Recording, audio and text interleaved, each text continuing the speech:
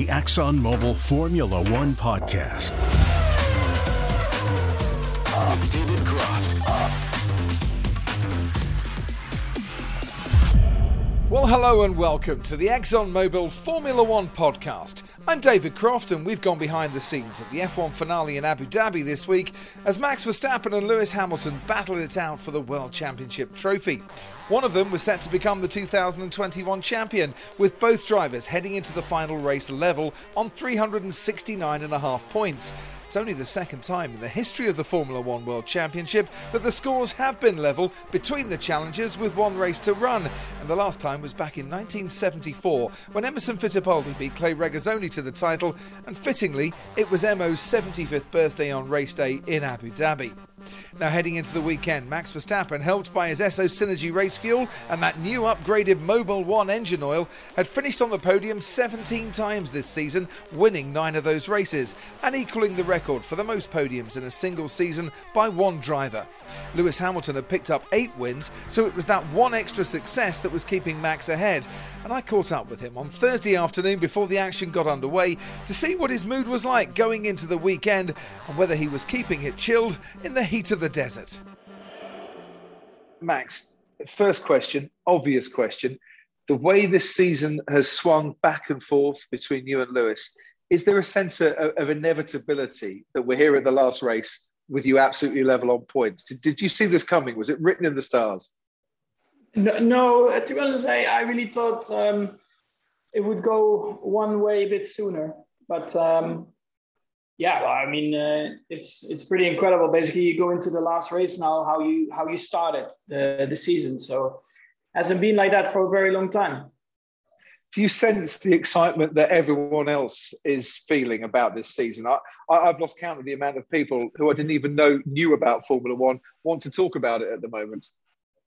I mean, everyone is excited, but at the other end, I'm probably the same. You know, I always try to win, of course, the race, and I know, of course, this weekend is going to be deciding in terms of if you finish first or second in the championship, but it doesn't really change anything at the end. It might not change anything, but you're so close now. You obviously want to be world champion. How are you keeping a lid on your emotions? How are you keeping calm and managing to relax, or aren't you? Because I know I'm still very young anyway. So if I will have the car to compete for the world championship again, I know that I will do it. You know, so in that sense, I can stay quite relaxed. Is there anything in your previous career that's prepared you for this? I know in F3 you had quite a close battle with Esteban Ocon, but how does that rate to what's gone on this year in F1? Wow, Crofty, I've won a lot of championships in my life, you know, so people always forget that because I only did, one season in F3 and then only F1. But before that, I started racing when I was 7, and a lot of championships have come my way. And at the end of the day, it's the same because also there I wanted to win and I didn't want to lose, right? And that's the same in Formula One. It's just, there are more people watching. But at the end of the day, when I sit in the car, it's the exact same feeling as when I was 7 or 8 years old fighting for my first title at the time. So that doesn't change, your emotions are actually very much the same. That's a brilliant attitude to have because a lot of people think, well, F1 is so different to the rest of motorsport. It obviously isn't. It has a brake pedal, a throttle pedal, and a steering wheel. And I had that also when I was 7 years old. So it has, though, probably a lot more people trying to help you win this championship, including everyone who's worked so hard within ExxonMobil to provide you with fuels and lubes. What has been, do you think, the benefits this season of that partnership with ExxonMobil? I think the constant improvement throughout, the season, making sure that reliability is good. And in general, just a step we made from last year to this year again. Has it been good for you to actually make contact with the staff members as well? Have you enjoyed your time speaking either on Zoom or the Houston campus event? Yeah, absolutely. I mean, it's been tough times, I think, for everyone. And with COVID around in terms of doing events in general. So it was very nice that we could pull something off like that. It's always way more personal to see people in real life. And it must be lovely to see so many people rooting for you as well. The campus event, I think there was only one brave person who didn't have a Max Verstappen t-shirt on that day. It was a fantastic event. We're looking forward to more next year. Have you thought about next year yourself yet? Because it's a big change, isn't it, for next season? Not so much. I mean, of course, we have the test day after the season. That will be a first indicator of the tires, which I think is quite important to get a feel for. But then I think first I just want to switch off and have a bit of time for myself, and then just come back again and try to do it again. I've got a trip to New York and the Maldives planned. Are you going to go and lie on a beach for a while in the close season? I'm not really a person who likes to lay on the beach, maybe for a day, but then that's it. But I'll be also heading into that direction. Good. I think you're going to need it after this year. If you become world champion, are you going to bring the number one back to the track? Are you going to have the number one on the car next year? Yeah, I will. And why is that? You're synonymous with 33, but do you feel that the champion should have a number one on their car? Yeah, absolutely. When do you get that opportunity? I think it's very important to be driving with that number one, because you don't always get that opportunity, and I think it looks really good. My favorite number, right, whatever it is for anyone, for me is 3 or 33, but I think at the end of the day, the best number is number one. I couldn't agree more. I hope, for your sake, that we can bring the number one back into Formula One. I hope Sunday goes absolutely brilliantly and we get an epic race. Are you looking forward to it, or do you just want to get it over and done with now because you have been the championship leader for so long this year? I mean, it doesn't matter how long you're leading the championship. I always said it, as long as you lead after the Grand Prix in Abu Dhabi, that's the most important. And then there'll be one big party coming up on Sunday night if you're still leading at the checkered flag, yeah? Normally, yes. I hope so. Max, thank you so much for your time. Good luck this weekend. The ExxonMobil Formula One podcast. And whilst Max does indeed have plenty of championship winning experience from his days in karting, this is the first time he's ever led a single-seater championship, let alone the F1 standings. And he's led the standings after 14 of the 21 rounds going into the Abu Dhabi race. One other omen hinting at a Max title on Sunday is the fact that the driver finishing second in the season opener has gone on to win the title in 3 of the last 4 seasons. And Max, of course, finished second back in Bahrain in March, so fingers crossed that makes a difference. We'll be speaking to the Red Bull team principal, Christian Horner, in just a few moments here on the ExxonMobil F1 podcast. But before we do, let's catch up with another leading figure in the paddock, Sean Dunnett, the fuels and lubricants advisor to the team, and without whose efforts in the ExxonMobil lab at the back of the garage, things could go severely wrong on the reliability front. Sean's been an almost ever-present in the 22 races this season, testing thousands of fuel and oil samples throughout. But I wondered, how had he enjoyed the intensity of battle with Red Bull back in the championship contention this season? I think certainly it's been a lot better than last year. I think the racing's still been good, although this year I think for many fans I don't think they can almost recall a better year of overall racing, of competitiveness. The fact that the F1 Championship boils down to one race at the end of the season, we haven't seen that in a while, so that just shows what a great season of racing, how interesting it's been. As far as our company goes, as far as ExxonMobil, it's been a fantastic year with many of the new oils and fuels that we brought in proving very successful. Brand new fuel at the beginning of the year. The feedback from Honda has been great, giving them extra power. An engine oil with cutting edge technologies, certain elements from cosmetic industries and things. I mean, the only reason that Honda has really exceeded their 3 power unit allocation is due to unforeseen circumstances, crash damage and things like that. So that's a real accomplishment for ExxonMobil and Honda, also creating a sort of overall package that is competitive and is reliable as well. Because I was going to ask you about that. We have new fuel at the start of the year, new oil, the Mobil 1 oil coming in round about Baku time, but yet still under the increased pressure that everyone's under because you're going for a title this season, increased mileage because these engines have to go a lot further than normal, and the intensity of this season. The engines have performed superbly well because of what's going in them. There's been no issues whatsoever due to fuels and lubricants. No, none at all. So reliability for the oil looking after the engine. I mean, it looks after so much of the engine that people sort of don't appreciate, with the fact that we also provide Red Bull with hydraulic oil gearbox. Also the gearbox oil is a huge part of the reliability aspect as well. That same formulation we've used for a number of years now, and Red Bull haven't even batted an eyelid at using it. They're so happy using it because they get all the mileage that they expect out of their gearbox units. And as you alluded to, this is the season when you want to make it count, when you're sort of having to turn the engines up maybe a bit higher than you would ordinarily do to try and compete and sort of match Mercedes for own pace. So it's hats off to the way that Honda have developed their engine, but also the way that they've developed it with ExxonMobil to create that overall package that can compete, and the endurance is there. So here's the silly question: what we've got going into the car this year stays the same next year, so we might as well just quit while we're ahead, and no point trying to put anything different in there because it's working so well, or does it change next year? That would be nice, but obviously next year's a massive year for the sport. Regulation changes, engine homologation until 2025, and with that homologation there's also the homologation of the fuel and the oil.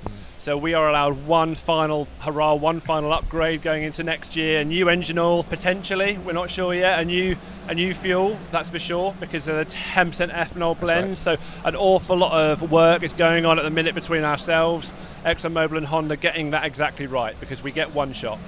We have to ensure that there's hopefully a similar amount of power coming from the unit, if not exceed that. And then obviously working with Red Bull and how we can utilise that new fuel technology, any benefits that we get from it, and how maybe Red Bull can repackage the car, or how other aspects of the car can be optimised due to the way that the fuel combustion is used. And away from the fuels and oils, are you calm this weekend? Do you feel the pressure this weekend? Are you ready to celebrate a potential championship this weekend? Yeah, so I mean, there's no denying that everyone knows what's at stake. We had a very interesting chat with Christian Horner. He embraced the whole garage yesterday and just said, look, what we've achieved already this year is phenomenal. We've pushed the Mercedes package, which is at the peak of the technology across the paddock at the minute. They've had the whole of the hybrid era to perfect that, and the fact that we have managed to catch them up. And at the majority of races exceeds them this year. I mean, Max is still a high number of race end wins. Well, it's 9-8, isn't it? Yeah, in Max's favour. And we pushed them right to the end. So Christian said, look, whatever happens, we have sort of pushed them all the way, which is great. But there is no denying that to make Max world champion this year is what everyone is aiming for. And there will be a heightened pressure. I wouldn't want to be in the shoes of the pit stop guys come Sunday, because that is really when that stress and that kind of that emotion boils up there. For sure, it's been a phenomenal season for Red Bull, whatever happens here, and for ExxonMobil as well, and our relationship with Honda and with Red Bull going forward. We're sure that success will carry on into the next era. So I hope you're checking, double checking and triple checking every sample for this weekend as well. Data is being thoroughly unchecked. I don't think anyone could forgive an accident like that going into a race like this, which is so important. So everyone from the reliability engineers to the PE performance engineers, they are aware that every single point has to be checked, double and checked. Because mistakes like that, easy mistakes aren't unforgiven. If it's an unforeseen error, of course that can be overlooked. But things that can be predicted in this sport, where it's such a data-driven, analytical sport, no, we're all on top of that. And in what is your last race with ExxonMobil trackside in the laboratory? Wouldn't it be great to go out on a high? Well, I didn't want to say that to anyone, but after 4 years in the sport, I think after some of my predecessors, they've had some pretty rocky times with different teams, where just even finishing in the top 10 would have been nice. I do feel very lucky to have been working for ExxonMobil in an era with Red Bull when they are competing at the top end of the sport every single race, especially during the COVID times when there's been lots of hotel isolation. There's been far less enjoyment away from the track by coming out to do the sport. I think it's just so rewarding to come to work knowing that you could be winning a sort of trophy every week. And it would really be the sort of cherry on the cake to walk away sort of Sunday evening and have that trophy. So I'm looking forward to seeing you under the podium. But thank you for your company over the last 4 years, and wherever you're going now within ExxonMobil, I hope it's as rewarding, as exciting, and with cause for as much celebration as well. I'm sure it will be. ExxonMobil Formula One podcast. And we wish Sean all the very best in his next adventures within ExxonMobil. Now, Friday evening at the track is always a busy period. The cars are stripped down by the mechanics, practice day engines and gearboxes are changed, race day gearboxes and power units are fitted, extraneous weight is removed, further setup changes might be made to the cars overnight, and a lot of data analysis goes on long into the evening. Whilst back at base, the test drivers prepare for a very long night of their own in the sim. Now, watching over the action are the team principals, and we caught up with Christian Horner in the paddock after a day of practice where Max Verstappen had finished fastest in one session and 0.6 off Lewis Hamilton in the other. A day of contrasting fortunes, but how were Christian's nerves with race day looming large? Good, actually. I mean, I think we're coming into this race. We know that the form is with our opponents. They've dominated the last three events. But we've come here equal on points in the drivers. We've come here, with a deficit in the constructors, and that one looks a bit of a long shot. But in the drivers, it's a shootout, and penalty shootouts. Anything can happen. People buckle under pressure. Things can happen. So we've got nothing to lose, and we've had a phenomenal year. We've loved pretty much every minute of it, and just taking this fight. To Mercedes, to Lewis Hamilton, has been an extraordinary experience, and I think we're excited to see what the outcome will be. If there's one word you could use to sum up this season, what would it be? Intense. I like that. I think it's been the intensity of this year, on track, off track, with the stewards, behind the scenes. It's been right up there. When was the last time you had a day off?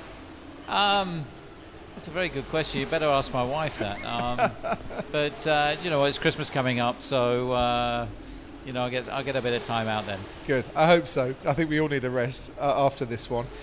Obviously, taking the fight to Mercedes doesn't just happen by chance. Yeah. You've been working very hard even before this season got underway. Not just you at Milton Keynes, Honda obviously with the engines, but all of your partners. And we're here talking to the ExxonMobil employees who've played their part as well. They played a key role together with Honda, developing the fuel upgrades that we had coming into the year and so on has been crucially important for us. And the great thing about the partnership with Exxon, it's not just about a sticker being on the car, it's what's in the car that's so important. And I think I'd just like to take this opportunity to thank everyone at ExxonMobil to say, thanks for all your efforts, thanks for the contribution that you've made to this incredible year. What the outcome will be, who knows, but sitting here right now, we've won 10 races, we've had 22 podiums, with 9 pole positions, we've won the Monaco Grand Prix, we've won some amazing races, the American Grand Prix, the Mexican Grand Prix, the Dutch Grand Prix, Max's home race. So it's been an amazing season, and they've played a key role in that. And Max, 17 podiums equals the record amount of podiums in a single season by a driver. Yeah. So there's a record been set even before we go into the last 58 laps of it. And after that, of course, there's next year. Yeah, that next year comes around before you know it. I mean, we're only 2 months away, probably pretty much from running the car again. So, which will be an all-new car. So, but right now, our focus and intensity is on this season, this finale, and trying to take a trophy home.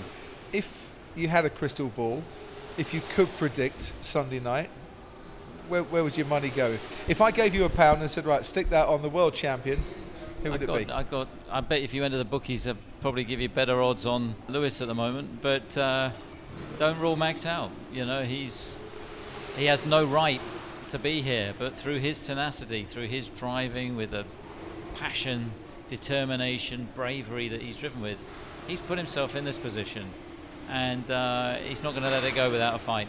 Best driver you've ever had driving for you? I think, for sure. I mean, we've had some wonderful drivers drive for us, but I think what he's done this year has been truly outstanding and something that we haven't seen before.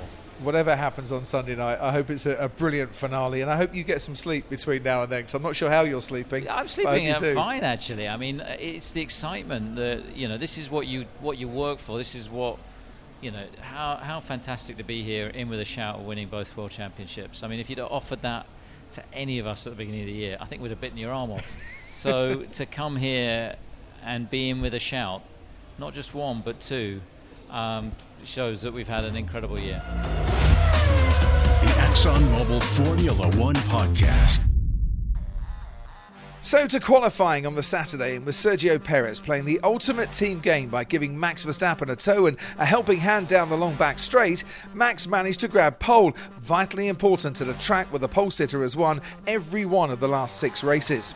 It was Lewis Hamilton alongside Max, starting on the medium compound tyres, while Max was forced into a late change of race strategy after locking up his brakes in Q2 and flat spotting the only set of medium tyres he had at the time. Obviously, running a tyre shaped like a 50p piece isn't a great idea, so Max started on the soft tyre instead. He wouldn't be able to run as long in the first stint before the pit stops as Lewis would, but he might have the pace to open up a big gap. So was it a good strategy or a bad strategy? It was certainly a strategy that Red Bull couldn't avoid.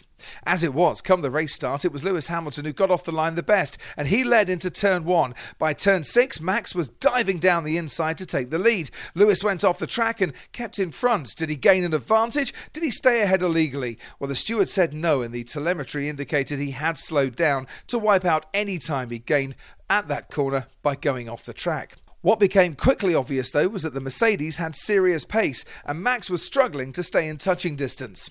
Sergio Perez once again played the team game, staying out longer before his first pit stop to try and hold Lewis up, which he did, but not by enough to bring Max back into play. With 10 laps to go, Christian Horner was left hoping for a miracle. Lewis was over 10 seconds clear. The championship was going to Mercedes.